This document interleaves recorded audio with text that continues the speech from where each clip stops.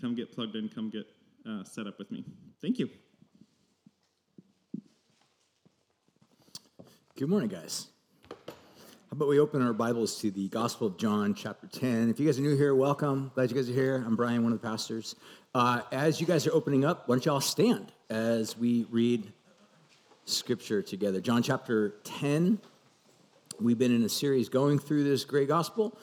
We took a couple weeks off. We had a guest speaker last week, or you're going to have a guest speaker next week. I'm actually going to be in Indiana at a conference, Expositors Collective. If you're unfamiliar with it, check it out online. I'm excited to be able to be part of that. You guys, one of the speakers that you'll have next week is a guy named Nick Billich. Nick's been a part of our church for a long time. They moved away for about a year. Awesome guy, amazing teacher. You guys are going to have a great time next week. He's going to just continue through the Gospel of John, so we're not even going to skip a beat. So right now, we're in John chapter 10. We're going to look at verses 1 through 6. I'm going to read that. I'm going to pray, and then we'll get to work taking a look at this. So here we go. John chapter 10, verses 1 through 6. Truly, truly, Jesus said, I say to you, he who does not enter by the sheepfold, by the door, but climbs in another way, that man is a thief and a robber. But he who enters by the door is the shepherd of the sheep. To him, the gatekeeper opens. The sheep hear his voice. He calls his own sheep by name. He leads them out. And when he has brought out his own, he goes before them, and the sheep follow him, for they know his voice. A stranger they will not follow, but they will flee from him, for they do not know the voice of strangers. This figure of speech Jesus used with them, but they did not understand what he was saying to them. And this is the word of the Lord. I'm going to pray, and we'll jump in. So, Jesus, we commit this time in your hands right now. We pray that you would open our hearts, our minds, our understanding. God, speak to us. Show us what it is that you want to have us see here this morning. And God, give us power to be able to obey everything that you show us to live by. And God, we entrust our time here together into your hands for the shaping of our hearts, for the opening of our eyes to seeing you, and God, for the transforming of our lives to just look like you in everything that we do. And we pray these things in Jesus' name. Amen. Why don't y'all grab a seat? So as I mentioned, we've been in a series going through the Gospel of John, and we have been taking chapter by chapter, verse by verse, making our way through this great book, and here's where we land today, John chapter 10, verses 1 through 6. What I want to do real quick is I'm going to just give a quick little summary of what we just read, and hopefully this will be helpful to kind of give a little bit of context. It should not come as any huge, massive surprise, but chapter 10 basically is a continuation from chapter 9. If you're unfamiliar with chapter 9, we saw this, last month, sometime around there. There's a guy, he was born blind. Jesus heals this guy. Happens to be on the Sabbath. As a result of that, he scandalizes the religious elite. They get angry. They want to kill Jesus. Just, nothing new under the sun. It's kind of what they want to do. Cancel Jesus. He offends them. So that's what ends up happening. They don't kill Jesus. Jesus then kind of moves on. We get John, as he's telling us the story about Jesus, we move to chapter 10, where Jesus begins to have this dialogue with them. And one of the things that he does is he claims to be the good shepherd. We're not going to look too much at the claim of a good shepherd this week. That will be next week. And again, seriously, don't miss next week. Nick is a fantastic Bible teacher, and I'm really excited to kind of hear what he has to teach on that particular passage of the Good Shepherd. But the importance of this, cannot be mistaken or missed. The idea of a shepherd was something that was common to the Jewish people. They actually viewed Yahweh God as shepherd. So, Psalm 23, if you're familiar with that. One of the most famous passages of Scripture in the entire Bible. Kings were oftentimes defined or described, or even religious priests and leaders were defined as shepherds. Their job was to basically take care of the sheep, and yet they oftentimes, repeatedly, did not really do a good job. So Jesus takes upon himself this title, the Good Shepherd. But simultaneously, what he's also doing is he's kind of saying or calling out these other religious elites or these leaders that should have been shepherding the people of God well. He calls them out as basically being charlatans or imposters or thieves. We get that in the very first movement of the text. But then what we see is that then Jesus kind of defines some of the things that he himself does. So here's a couple things, just in case you missed it. We'll go back and re-look at these things. Now, verse 2, Jesus says that he enters by the gate. Secondly, he says that he calls his people by name, or sheep by name. We'll talk a little bit more about what the sheep are and who they are in just a second. We're told that Jesus actually leads the sheep. He leads the sheep. Fourthly, we see that he actually goes before the sheep. So he's not forcing people to go ahead of him and kind of like be the front line of defense.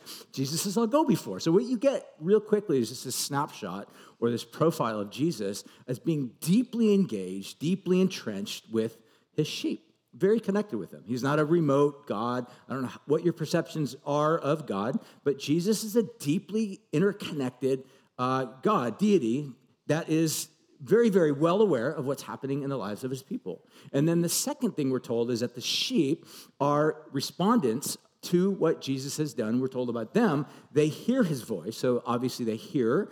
And then we're told that they follow him, so wherever he leads, they go. And then thirdly, we see that they know his voice. The word know there is basically familiarity. They're able to discern between the voice of Jesus and the voice of imposters. So this is what Jesus says. Again, I'm just kind of reading to you what Jesus himself points out. But what I want to do this morning is I want to really kind of dig a little bit deeper into this whole idea of how do we discern or hear God's voice. Before we even jump into that, I think it might be worthwhile just kind of point out this is super critical to all of this. And it might be even a moment for you to step back and ask yourself kind of a little bit of the important question. Are you one of Jesus' sheep? Do you hear his voice? Do you know what he's calling you to? Or are you lost? Are you trying to figure out life on your own? And again, something for us is to consider that if you are lost, if you are not a sheep, if you are not one that follows Jesus, the fact of the matter is all of us are prone to follow something. This is why this is so important to Jesus, because his whole point is that we are not as in control of our lives as we tend to think that we are in control of our lives. There's the weird reality that we live in today is that we are trained or taught that you get to choose your own reality. You are in control of your fate. You master your own destiny. But the fact is that the more you delve into it, we are not as in control of our lives as we tend to think that we are. There are all sorts of factors that are oftentimes at play or influences that are constantly moving and motivating, public relation campaigns that are constantly vying for your attention or your little bit of understanding about what's happening in the world around you just to draw you in, to suck you in, to buy something, to invest in something, to drop your email here, to give your cell phone there, and now you're locked and loaded into this whole new system. And really, it's an attempt to lead you, to shepherd you. There are false shepherds. Most those voices are benign. They will not destroy you. They will not crush you. They will not kill you. But some are. Have you the ability to discern which ones are life-giving, like Jesus, and which ones are benign and don't really, not going to necessarily have any major impact upon your life, and which ones are actually deceptive and dubious, and that might actually destroy you? Jesus cares about you, so much so that he describes this little exchange by trying to distinguish between false voices and shepherds that will deceive and destroy, and his voice that will actually lead to life and relationship with himself and the Father. So with that being said, I want to really dig a little bit deeper and to ask the question, how do we discern the voice of God? Subtext to this is, how can we, his sheep, hear and know and follow his voice? So again, like the first thing for you to really, like I said, discern, are you one of his sheep? Have you devoted yourself to him? Is the voice of Jesus the exclusive voice that defines and gives wisdom over your life? Are there other voices that are there? And again, what it means to be a Christian, as simple as I can put it, is you've exchanged shepherds from shepherds that are dubious to a shepherd that cares and loves. And we devote the entirety. Now, it's a long journey. Yes, we will stray. Yes, we will mess up. Yes, we will fail. Yes, we will go off track. Yes, we will drift. All of that stuff is all part of the course of life and what it means to be a disciple. We will all find ourselves wandering from time to time. Some of you right now, you are in that path right now. You are a wanderer, but welcome here. Glad you're here. The point of the matter is that there's always moments to pause, reflect, turn back. The word for that is repent, turn back to Jesus, trust him again, and then Jesus continues to lead us on. My hope this morning is to just give us some quick, simple tools to really discern how is it that God actually speaks to us. We'll go through a handful of different ways in which Scripture kind of articulates and identifies this. Some of these I can actually create if I had time to go really, really deep into this. We can even maybe even make a book out of this and like spend an entire, month and a half going through this. So each one of these could actually be a sermon in and of itself. We're not going to do that today.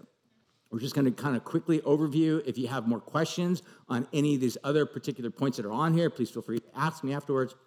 I'm happy to help point you in any direction that might be beneficial. So let's jump in. Let's ask the big question, how does God speak? Or, again, subtext, how can we, his sheep, hear, know, and follow his voice? Okay? Number one, let's jump in. Scripture. This seems to be the big E on the eye chart. It's important. One of the things that you'll notice first and foremost, that Jesus was always referencing Scripture. Couple things to note with regard to this. I think this is phenomenal when you want to put it in this context. A belief that sees the Bible as a reliable, ancient document, as a primary source of authority. Really, really pay attention to this phrase. A primary source of authority, that's pretty punk rock. Like, if you really want to, go counterculture, punk rocker, be a Christian, devote your life to Jesus, figure out what Scripture says, and absolutely follow it unwaveringly as it's aligned through Jesus. That's how you're going to be straight up, very distinct from our culture at large. Everyone in our culture is like, you need a unique identity. You want a unique identity? Follow Jesus implicitly. Follow Jesus. Follow what Scripture has to say. And I promise you, you will stand out, probably like a sore thumb, but you will stand out. Okay, so let's jump in and think about this. The New Testament writers, okay, this is really important to note. The New Testament writers claim that the Bible is not only true, authoritative, but also God-breathed. So let's pause and really think critically about the idea of authority. What is authority? What is authoritativeness? We live in a culture today that wants to place the seat of authority upon yourself. You are the authority. You get to choose. You decide your fate. You decide who you're going to be. You decide your life. You decide your lifestyle. You decide your desires, your longings, your identity. All of these things are crafted and shaped by your power. The point that I want to make, that's a heck of a lot of sovereignty and a heck of a lot of burden to place upon an individual. And I promise you, you live under that yoke for any length of time, it will crush you. And some of you are living directly underneath the weight of your own crushing right now. Jesus is here to rescue you. The way he does that is he lifts up the heavy burden, he puts on you his yoke and says, come follow me. I will give you new life, but you have to orient the sum total of your being around the way of Jesus. We just call this simple discipleship. This is what it means to follow Jesus. And all of this is found in Scripture. So for example, 2 Timothy, I think I have the scripture up there, chapter 3, verses 14 through 17 says this, Paul writing to this guy named Timothy, says, from childhood, you have been acquainted with the sacred writings, which are able to make you wise for salvation through faith in Christ Jesus. All Scripture is breathed out by God and is profitable for teaching. So that word God breathed, we get the word inspired. That's literally what the word means, inspired. God breathed, God spoke, God gave life to this particular text so that it has authority in our lives, and so that it makes us wise for salvation. Verse 16, all Scripture is breathed out by God and is profitable for teaching, reproof, correction, training in righteousness, that you might be complete and equipped for every good work. And really, the fact of the matter is, it is precisely because the Bible claims authoritativeness over our lives is why it makes it so controversial. And it should make sense, because for many of us, you can read certain passages of the Scripture, and again, many arguments will come back. We'll say, well, what about Leviticus? Or what about Old Testament passages that seem to, imply certain things that we would look at and say are grotesque and evil and beastly and inhumane today in today's cultures and standards? And I'd say, yes, I agree with those things. They're for sure there, absolutely. But the entirety of the Scripture is a book that always gets to or points out to or finds its full culmination in Jesus. So in other words, everything has to have what we would describe as a Christ-centered hermeneutic. Everything is oriented around Jesus Christ as the chief cornerstone. Everything that we read about. So for example, when you read about stoning or killing someone that sins in the Old Testament, we don't do that in today's church as a practice, by the way, because Jesus put an end to that. Like you look at Jesus and he says, no, that's not how we do things. The way we do things, especially with those that are enemies or people that have certain ideas or ideological constraints that lead them to certain ways that are different, we don't kill them. We love our enemies. We pray for those that despitefully use us. So Jesus literally reframes everything around himself. And just in case you miss the whole directives that Jesus identifies with, he himself says, I will also, just in case you need this, we all need it, I will embody it for you. So you can see exactly what it looks like. And just, by the way, what it looks like is it looks like a crucified human being. Suffering. In other words, if you're trying to figure out crucified human being, suffering, that's the word you're looking for. It looks like suffering. Christians in the West have been lulled into believing that you follow Jesus, you implement the ways of Jesus, your life is going to be suffering free. It's not true. It was never true. It was not even true for Jesus, the very founder of this whole thing. But the point of the matter is that all of this is part of what it looks like to follow God. We put God first. We put God's word that is authoritative over our lives in a place where we not just simply approach it as a means of learning, but as a means of authority. So, for example, our culture disciples us, and I use that word carefully, disciples us, it trains us, teaches us. Our culture disciples us to place our authority, or the ultimate level of authority, upon our inner whisper, our inner voice, our intuition.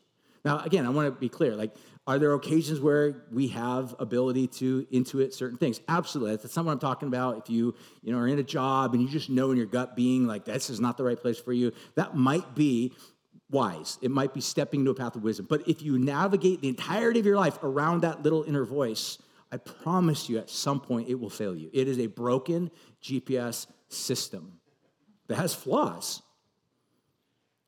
But what Scripture does is it invites us to orient everything in our lives, even that little intuition, around what Scripture actually teaches. And just in case that's hard for you, the Bible describes providing mentors and people with ability who have a little bit more life experience in your life. We call this the church, where we can interact and ask them to pray for us and ask them to give us wisdom or coaching or guidance or counseling. And that's where Jesus helps us to take that little intuition that we have inside of us, to reform it, to shape it, to mold it, to ensure that it aligns with the heart and the will and the mind of God. So, like I said, our culture places oftentimes this. We define our own reality, even when oftentimes it's even contrary to physical reality. And this is really at the very core of what the transhumanist movement is all about. Which transhumanist movement is kind of this umbrella term, which underneath that comes all sorts of other forms and ideas and concepts beneath that, like transgenderism. And it's a way of basically saying, yes, biology says this, but my mind has more knowledge and wisdom over even my own biology. And so I will follow the inner voice that leads me to believe this over that. And as a result of that, at some point, I promise you, this leads to confusion at minimum. And at worst, it leads to just continued senses of dysphoria and pain and hurt and a deep sense of loss. And Jesus wants to come into the mess of all of our lives, no matter where they've taken a turn, and says, I want to be your shepherd.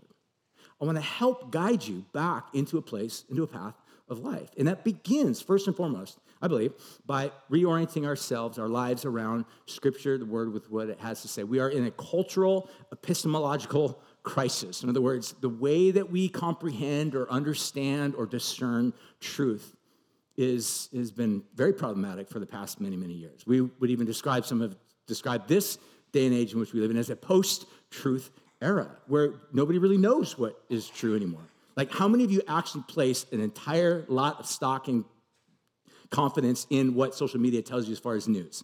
I certainly don't. Like, not the left-leaning sites, not the right-leaning sites, sometimes not even the independent sites, because I'm always like, I don't know. I mean, who knows? Russell Brand might be smart, but I don't really know. Or Joe Rogan might have some ideas, might have some important and interesting dudes on his podcast. But the point, I don't know. I don't really know who holds the key to truth, ultimate, bottomless, unfathomable truth. I don't know. We are in an epistemological crisis today. So this is where I would say it's an invitation for us to look at what Scripture actually claims, is place confidence in God, who has revealed himself through the Word, to begin to follow him. The ancient path of learning wisdom ultimately is tethered to hearing God. Hearing God is tethered to the Word of God. You cannot separate hearing God first and foremost from his word. We're going to go through these other ones pretty quickly. If you want just a really quick background, some simple practices that are oftentimes used and have been employed throughout the Christian church, the history of the Christian church, there's three of them. Number one is called Lectio Continua. It's basically a Latin term that just describes a continual reading of Scripture. So let's say, for example, you start in the book of Genesis. You just keep reading through the book of Genesis day by day, chapter by chapter, until you get to the end of the book of Revelation. So it's a lengthy journey. Some of you guys do it in a year. Some of you guys are super hardcore, like alpha human beings, and you just do it in like 3 months. Whatever. But the point that I would make is it's just a continual reading of Scripture over and over and over again. Another one is called Lectio Selecta. This is a way of kind of basically taking select passages of Scripture. In fact, this is deeply linked into Jewish tradition. So, for example, when Jesus shows up in a synagogue on a particular Sabbath, and he starts reading out of the book of Isaiah, where in the world did that come from?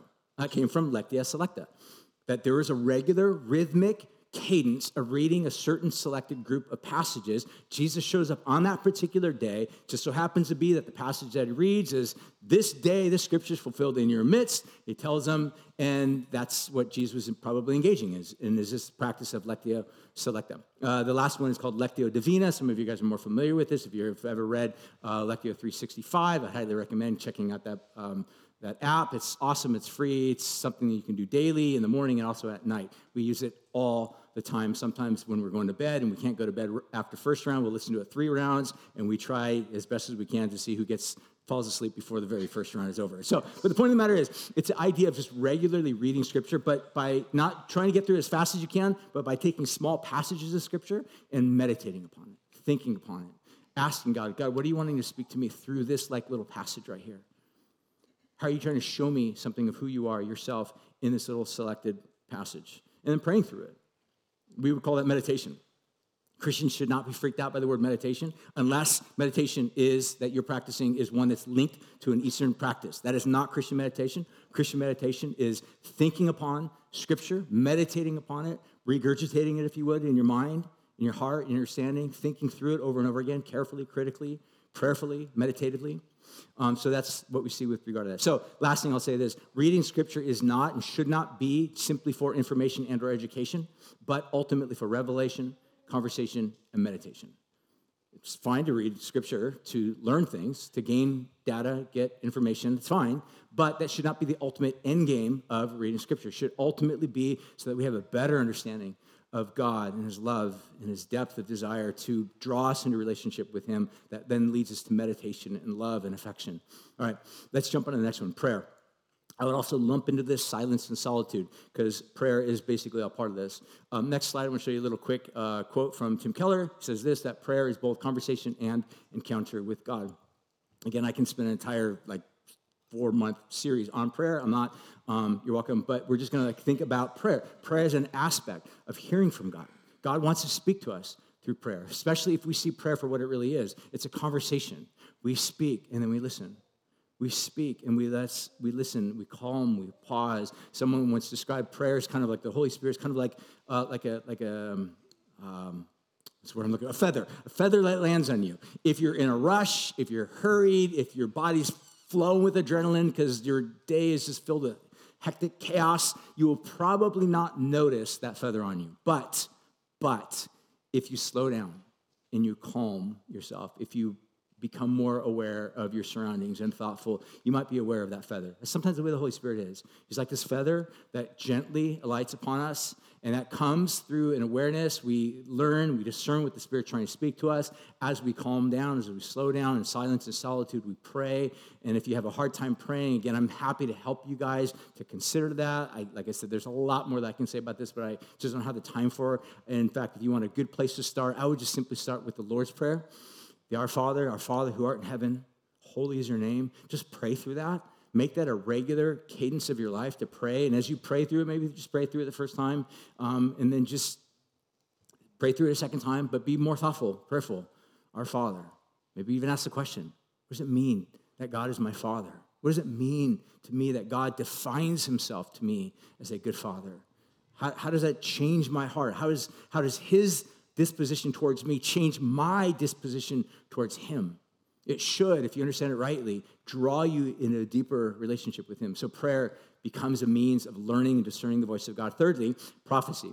Again, this is one of those areas, I would say, in a lot of ways, all of them, though they can be abused, prophecy oftentimes gets abused the most. This is not new. It's been going on even since the day of the early church. Paul actually wrote to the Corinthian community.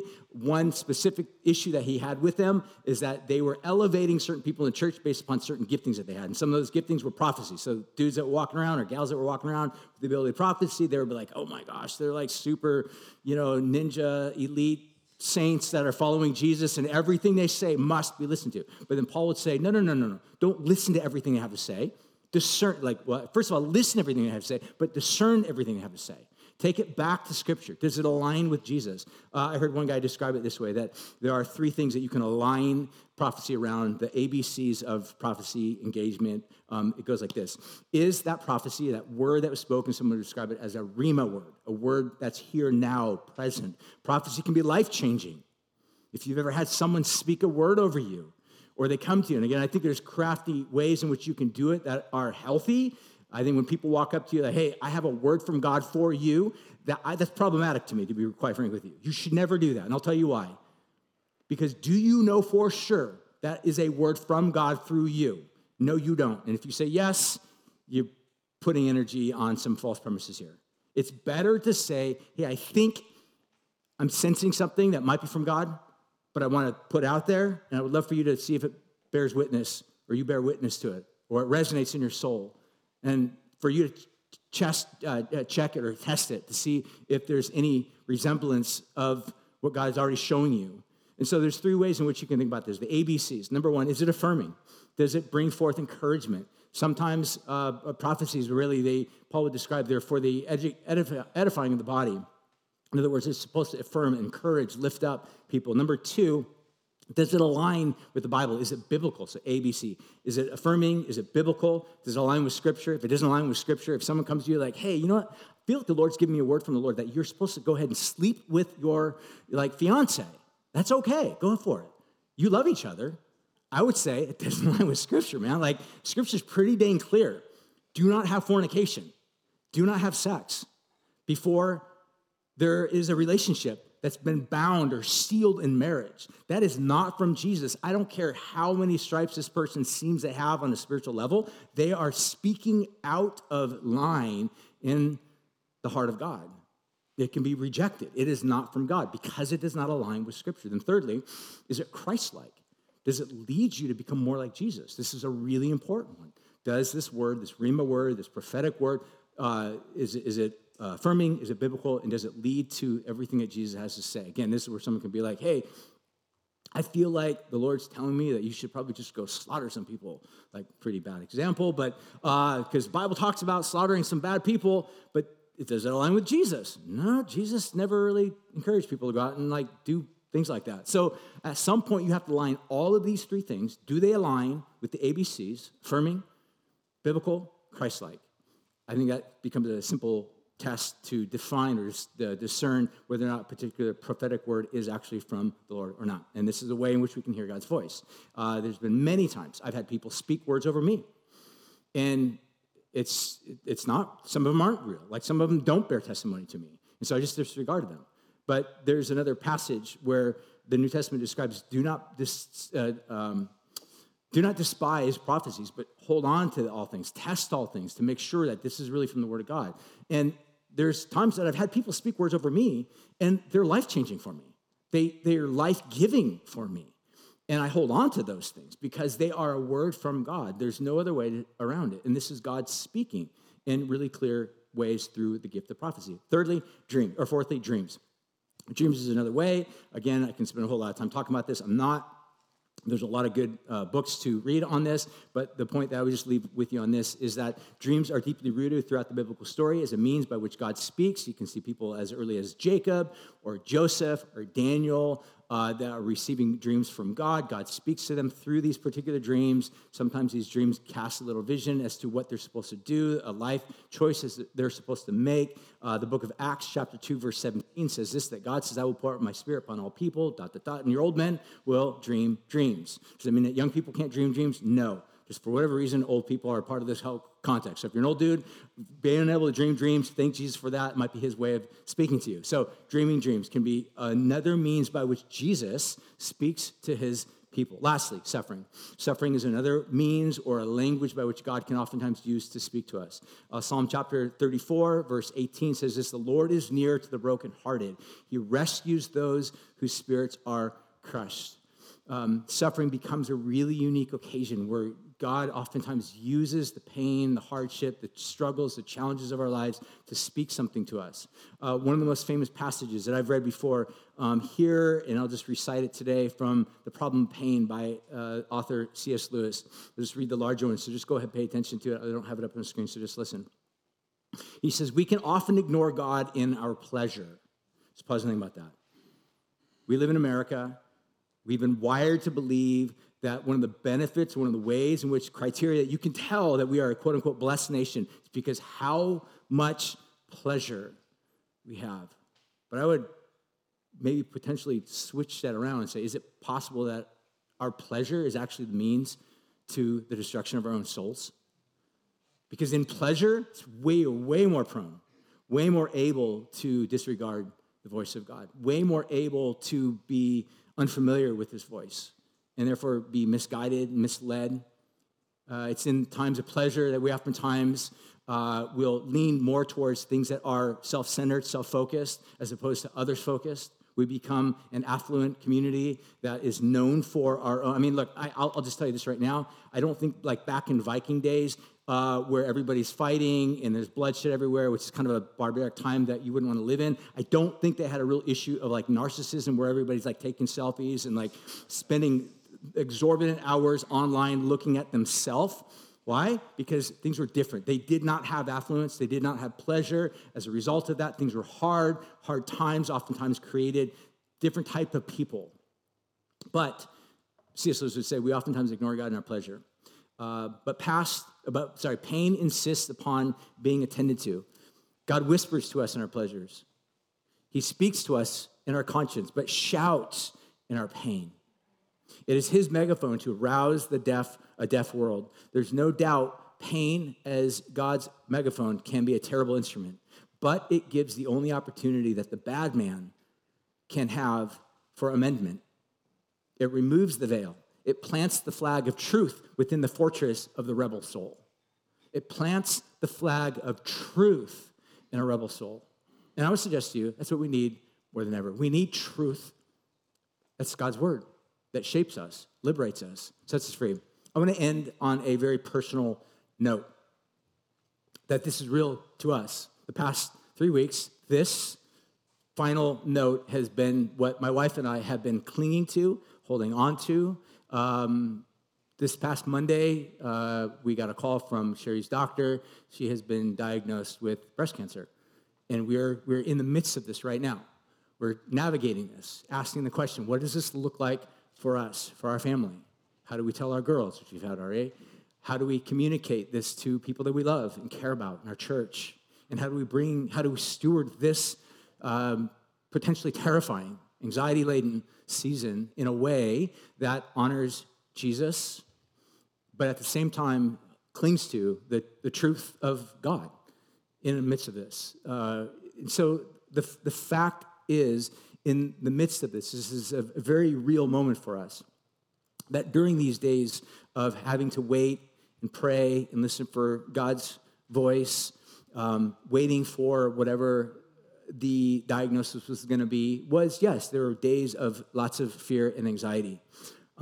We realize deeply that we want to steward what has been allowed for us to go through in a way that just is righteous.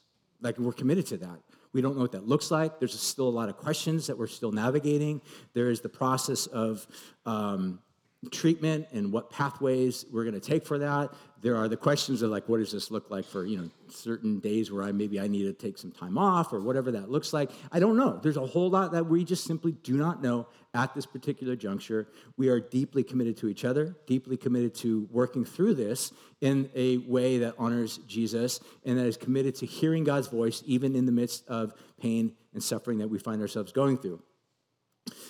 we are super grateful, both Sherry and I, to those of you that have extended grace and love and kindness and DoorDash coupons, especially DoorDash coupons. It was awesome. Thank you. We're very grateful for that in the prayers. We're grateful that we've been able to catch this at an early stage, and we're grateful for God already assembling a pretty amazing team of people around us to kind of help us navigate next steps and kind of figure out what the path ahead looks like. So we are right now in a state of big question that we find ourselves asking God over and over again. These two prayers together, we pray. Number one is, God, what do you want us to know in this new landscape? And what do you want us to do? What do you want us to know? What do you want us to do? Those are the two questions. We just find ourselves on repeat through like a daily cadence of just going back to, how do we live according to these things of what you want us to know and what you want us to do? And these are the ways, and I want to finish with this particular passage, and I think Paul the Apostle sums this up really well, and I'm done. 2 Corinthians chapter 12, verse 7, I'm not sure if this is up on the screen, it might not be. Paul would say this, as he describes this scenario in his own life where he had seen certain aspects of who God was. He describes a hypothetical person, but then he goes on to say, he says, I was given a thorn in my flesh. And there's all sorts of commentary on like what Paul's thorn in the flesh is. No one really knows what the thorn in the flesh is. But all we do know is he goes on to say, I was given a thorn in the flesh, a messenger of Satan to torment me. So just this little phrase, a messenger of Satan to torment me. Anybody have that? Anyone relate to that?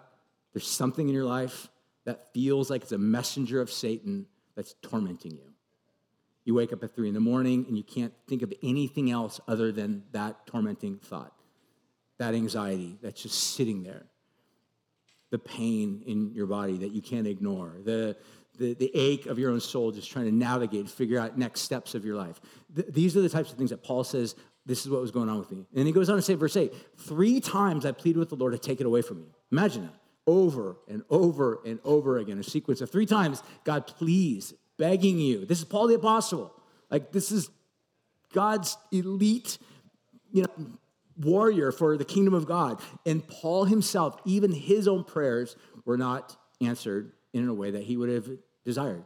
He says, 3 times I prayed to God to take this thing away from me. He says, but here's what God said to me. Again, pain, suffering oftentimes leads to a way of hearing God's voice like we never have heard before. This is what Paul says. But God said to me, my grace is sufficient for you, for my power is made perfect in weakness. Therefore, Paul goes on to say, in summary, therefore I will boast all the more gladly about my weaknesses, so that Christ's power may rest on me. That is why, for Christ's sake, I delight in weakness, insults, hardships, persecutions, and difficulties.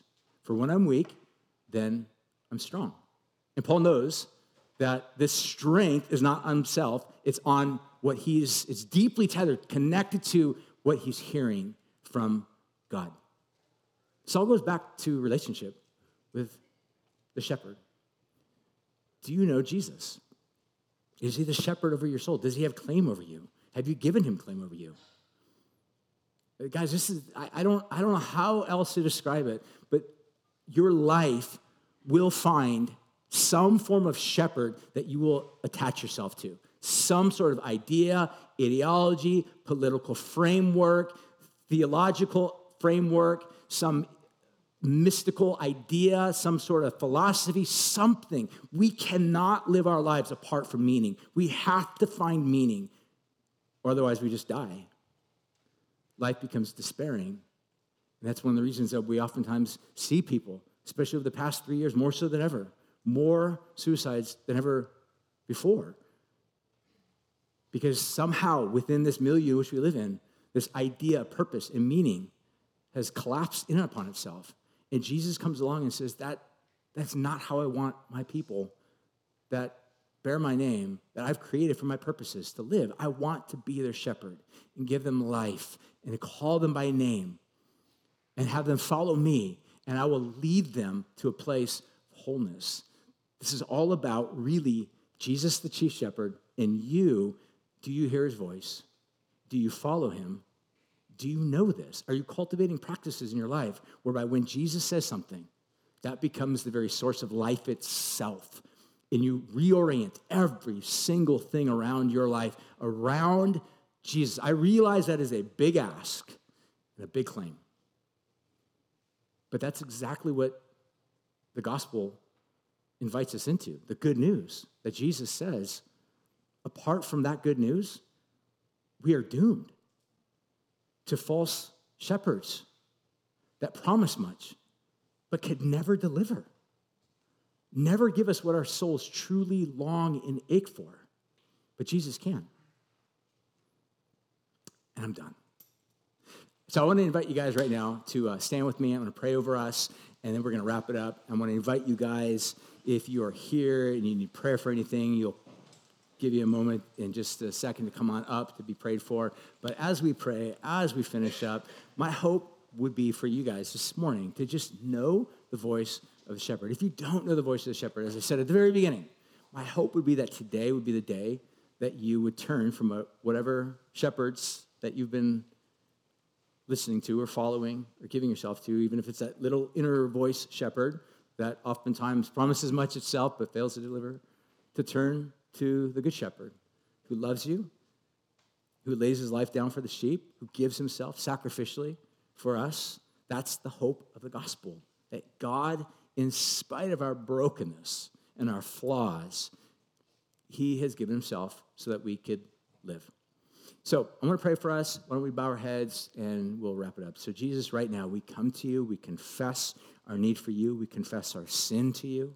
We confess our doubts, our fears, our anxieties, those areas in which we find ourselves just angry, dealing with all sorts of emotions that are just confusing.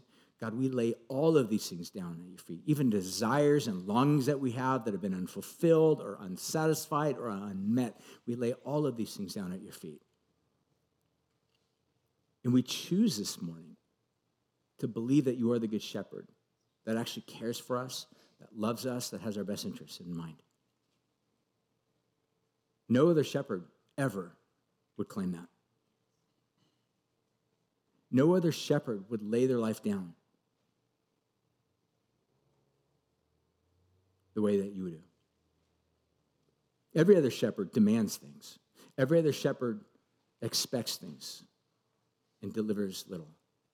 So, Jesus, right now, I pray for our hearts here this morning, that anybody here that's in a place or a state of being lost or wandering or in a place where they have just been defined by confusion, bring them home. Bring them to a place of confidence and trust by trusting you, Jesus, as their shepherd. And if you're here this morning and maybe you're not a Christian, maybe you've been far from God, maybe you were brought up in a Christian context and you've just kind of wandered really far and you've listened to other voices or other shepherds that have lured you, promised you things, but have failed to deliver and have left you with a big tab that you've had to pay. And you feel the weight of that debt, the weight of that guilt and that shame and that regret. I want to invite you right now to just, before Jesus, confess that to Jesus. In the quietness of your heart, all you have to do is say, Jesus, I lay this down at your feet. I ask you, Jesus, to wash me, to cleanse me, to make me new. The Bible's pretty clear that if we confess with our mouth that he is Lord, he is king, he is shepherd, chief shepherd, and that God raised him from the dead, we will be free. We will be his disciples. If that was you, welcome to the family. So stoked you're here. God, for the rest of us, as we scatter, empower us so that we live our lives in nearness and proximity to you, Jesus, the chief shepherd.